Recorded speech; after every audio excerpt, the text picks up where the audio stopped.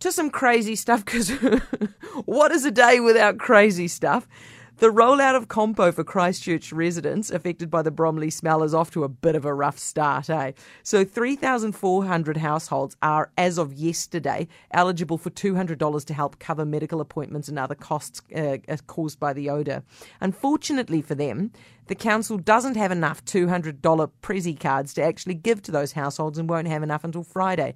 Community advocate Stephen McPake, is one of those affected by the smell and is with us now. Hi, Stephen. Hello, how are you? I'm well, thank you. How are you? Are you eligible for any of this Compo? No, I'm not. I'm currently sitting at work with a massive headache.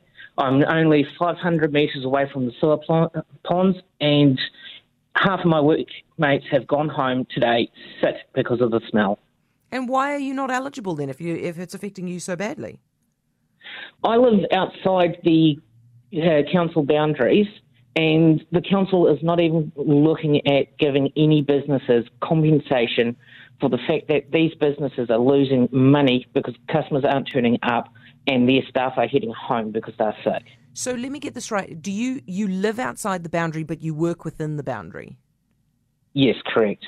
And because you work within the boundary but don't live within the boundary, you're not eligible? I am not eligible for any assistance at all. Right. Okay. Now, and to the Prezi cards, why doesn't the council have enough Prezi cards?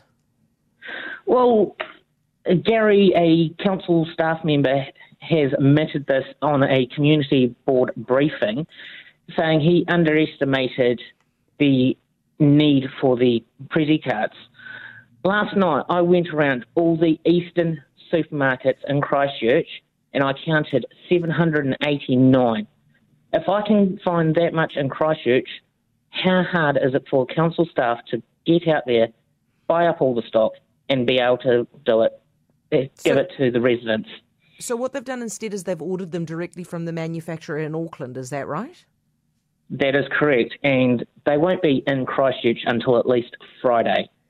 Okay, because the problem with that is that they all have to be individually programmed and stuff yet, right? Yes. Rather than the ones who are on the... Carry on. I'm sure local businesses would have said to the council, yes, we can help you out. We'll put a team on it, work overnight if we have to, so you can help these people who are trapped in their homes, unable to breathe and struggling with day-to-day needs. By the way, $200, is that sufficient?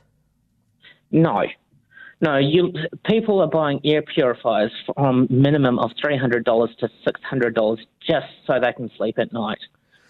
Okay, so now you are going to, am I right, organise a protest? I am looking at organising a protest after Queen's birthday weekend. I am thinking of a Thursday where it impacts Christchurch City Council the most, and we will be playing the Scissor Sisters song, We Ain't Going to Take It Anymore. How many times are you going to play the Scissor Sisters song?